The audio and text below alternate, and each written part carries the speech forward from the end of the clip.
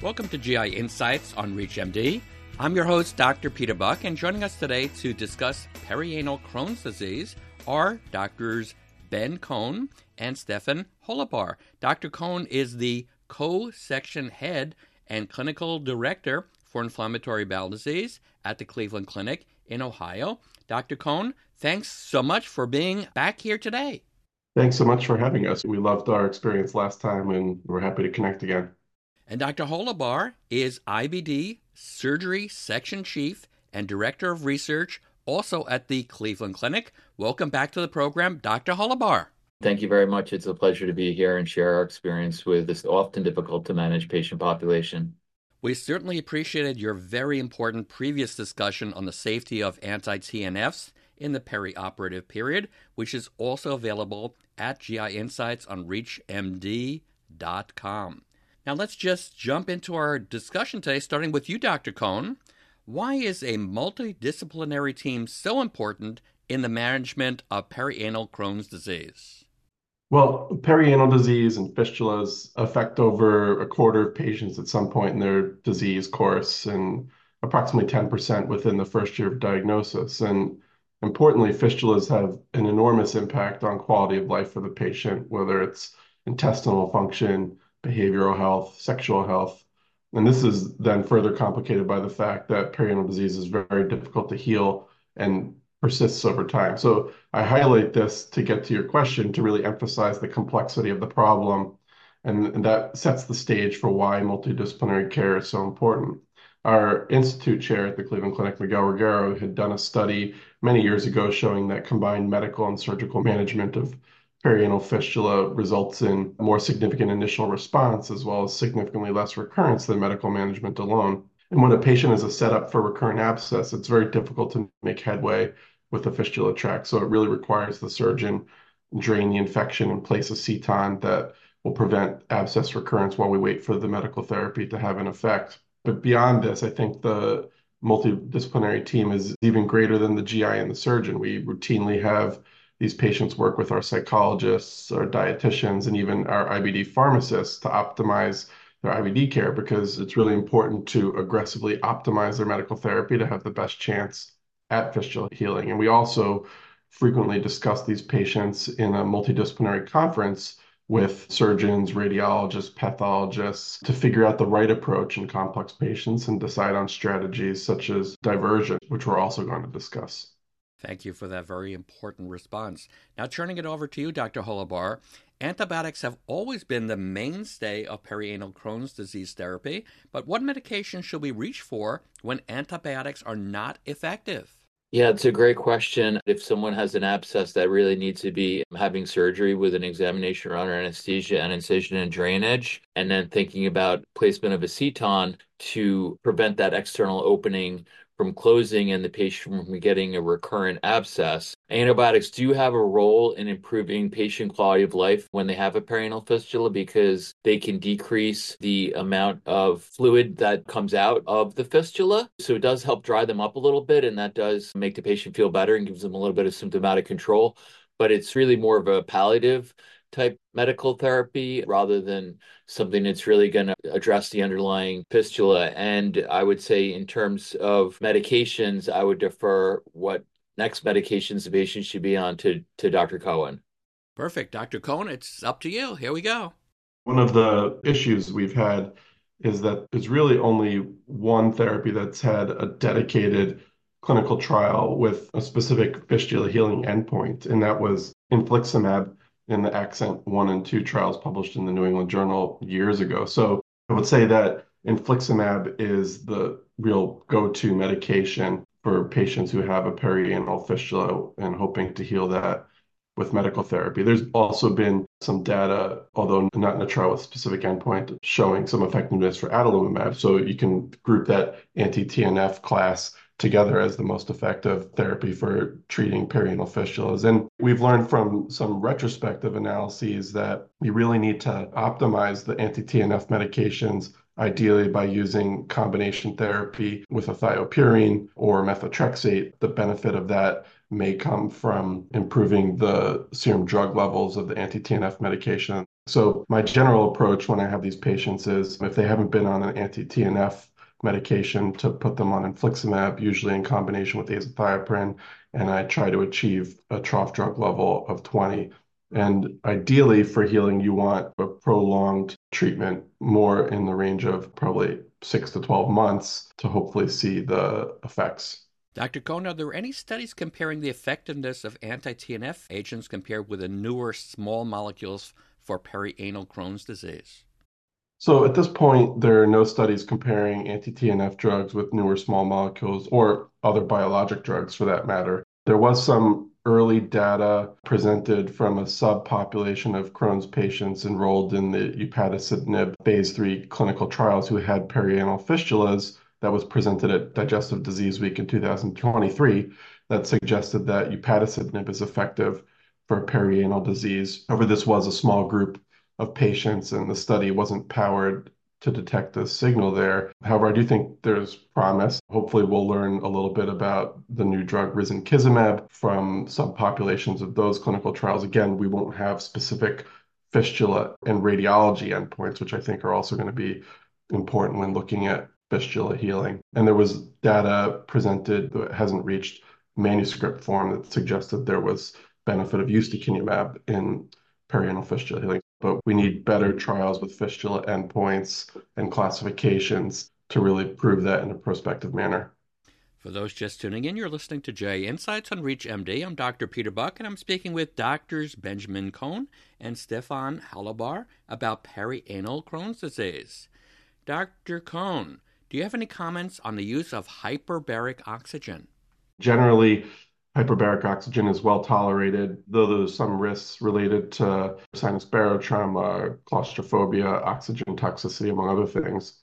There have been some case series in Crohn's disease suggesting that hyperbaric oxygen in combination with medical therapy can have positive results in fistula healing. But beyond the lack of high quality data, some of the barriers to more widespread use are access, insurance coverage, the frequency of treatments needed. So I think this is definitely an option I would consider, particularly for the very severe patient. But I'm curious what Dr. Holubar thinks about the promise of hyperbaric oxygen. Yeah, there's a lot of talk about hyperbarics, but in reality, it can be very difficult to get insurance approval. And usually we use that as a last-ditch kitchen sink approach to rectal preservation in patients with really severe perianal fistulous Crohn's disease. It's not something we use routinely for the average perianal Crohn's disease fistula patient.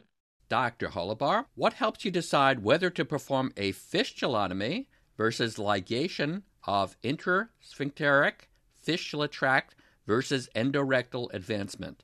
It's a great question. So fistulotomies are used widely for cryptoglandular fistulas outside of the Crohn's population, and they're associated with a very high, probably over 95% success rate. And these are for low transsphincteric or intersphincteric fistulas, but they're really not used for Crohn's for a couple of reasons.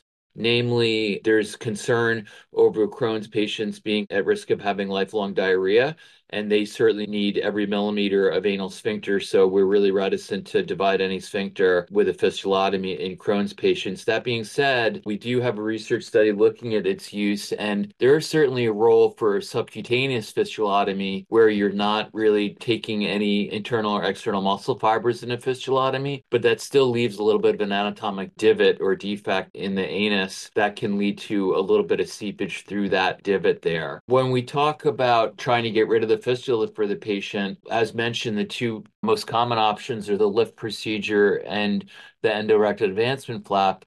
And the lift procedure is not often used for Crohn's disease, and that's when we make a little incision in the intersphincteric groove between the internal and external sphincter, and then ligate the fistula on either side. And then it has about a 50% success rate. With the 50% that fail, they develop an intersphincteric fistula, for which you can then do a fistulotomy. Usually, Crohn's fistulas are too complex for a lift procedure, so we really don't use that many lifts in Crohn's, but the endorectal advancement flap is probably the go-to procedure for getting rid of the internal opening. So what we do is we curettage out the tract from the external opening, and then we lift up a partial thickness flap of the rectal wall, And in the process, we excise the tip of that flap, which is the internal opening, and then suture close the internal opening in the submuscular layer, and then close the flap over that. There's a new procedure that's come out of the Takeda stem cell trial, and we call that curettage and close.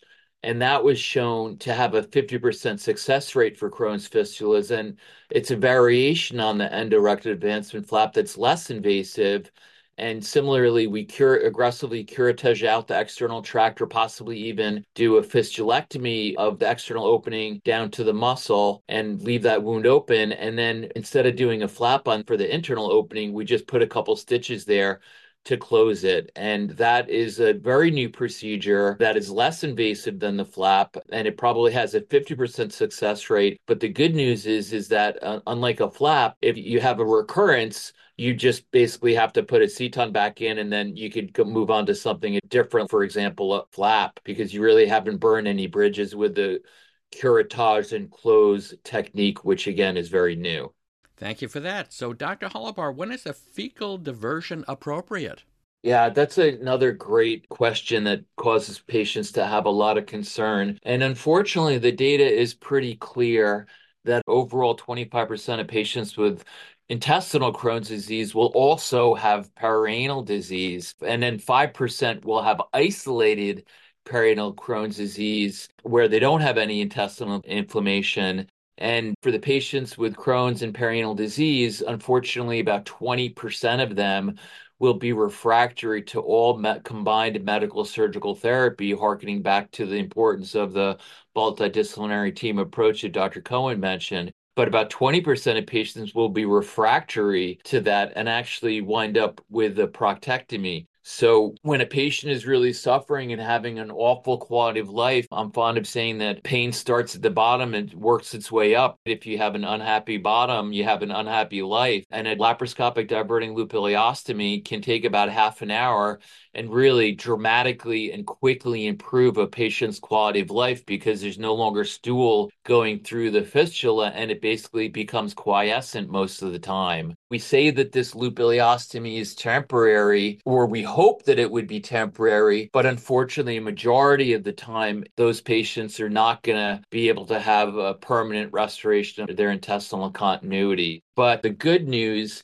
is that these patients are pretty miserable. They're often agoraphobic, incontinent with constant seepage, constantly requiring trips to the operating room for exams under anesthesia and incision and drainage. And the ileostomy really improves their quality of life, and that's the good news.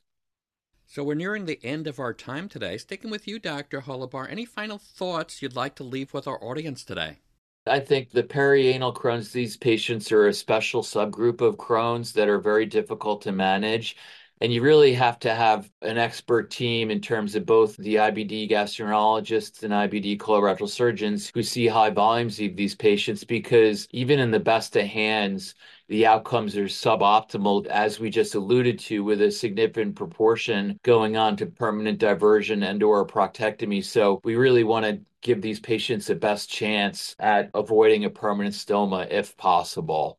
Thank you, Dr. Holubar. And Dr. Cohen, you get the final word. I would just echo what Dr. Holubar has said on the importance of the multidisciplinary management. And really, when it comes to those surgical treatments, those are really only possible if we can get the medical therapy to heal any proctitis that's present. I think that's a big key. So from the medical side, our goal is to heal the proctitis, set them up as best as possible to hopefully respond to a surgical management. But at the end of the day, it's about improving quality of life. And sometimes we do have to have difficult conversations about patients about the best way to do that. But hopefully in the future, again, we're going to have dedicated clinical trials with clear endpoints. The Top Class Consortium is an international consortium really working to redefine classifications and hope push the field forward in that regard.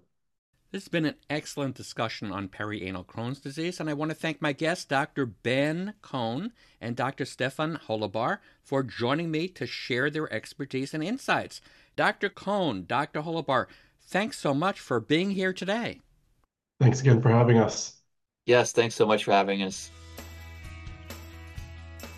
For ReachMD, I'm Dr. Peter Buch. To access this and other episodes in this series, visit GI Insights on ReachMD.com, where you can be part of the knowledge. Thanks for listening.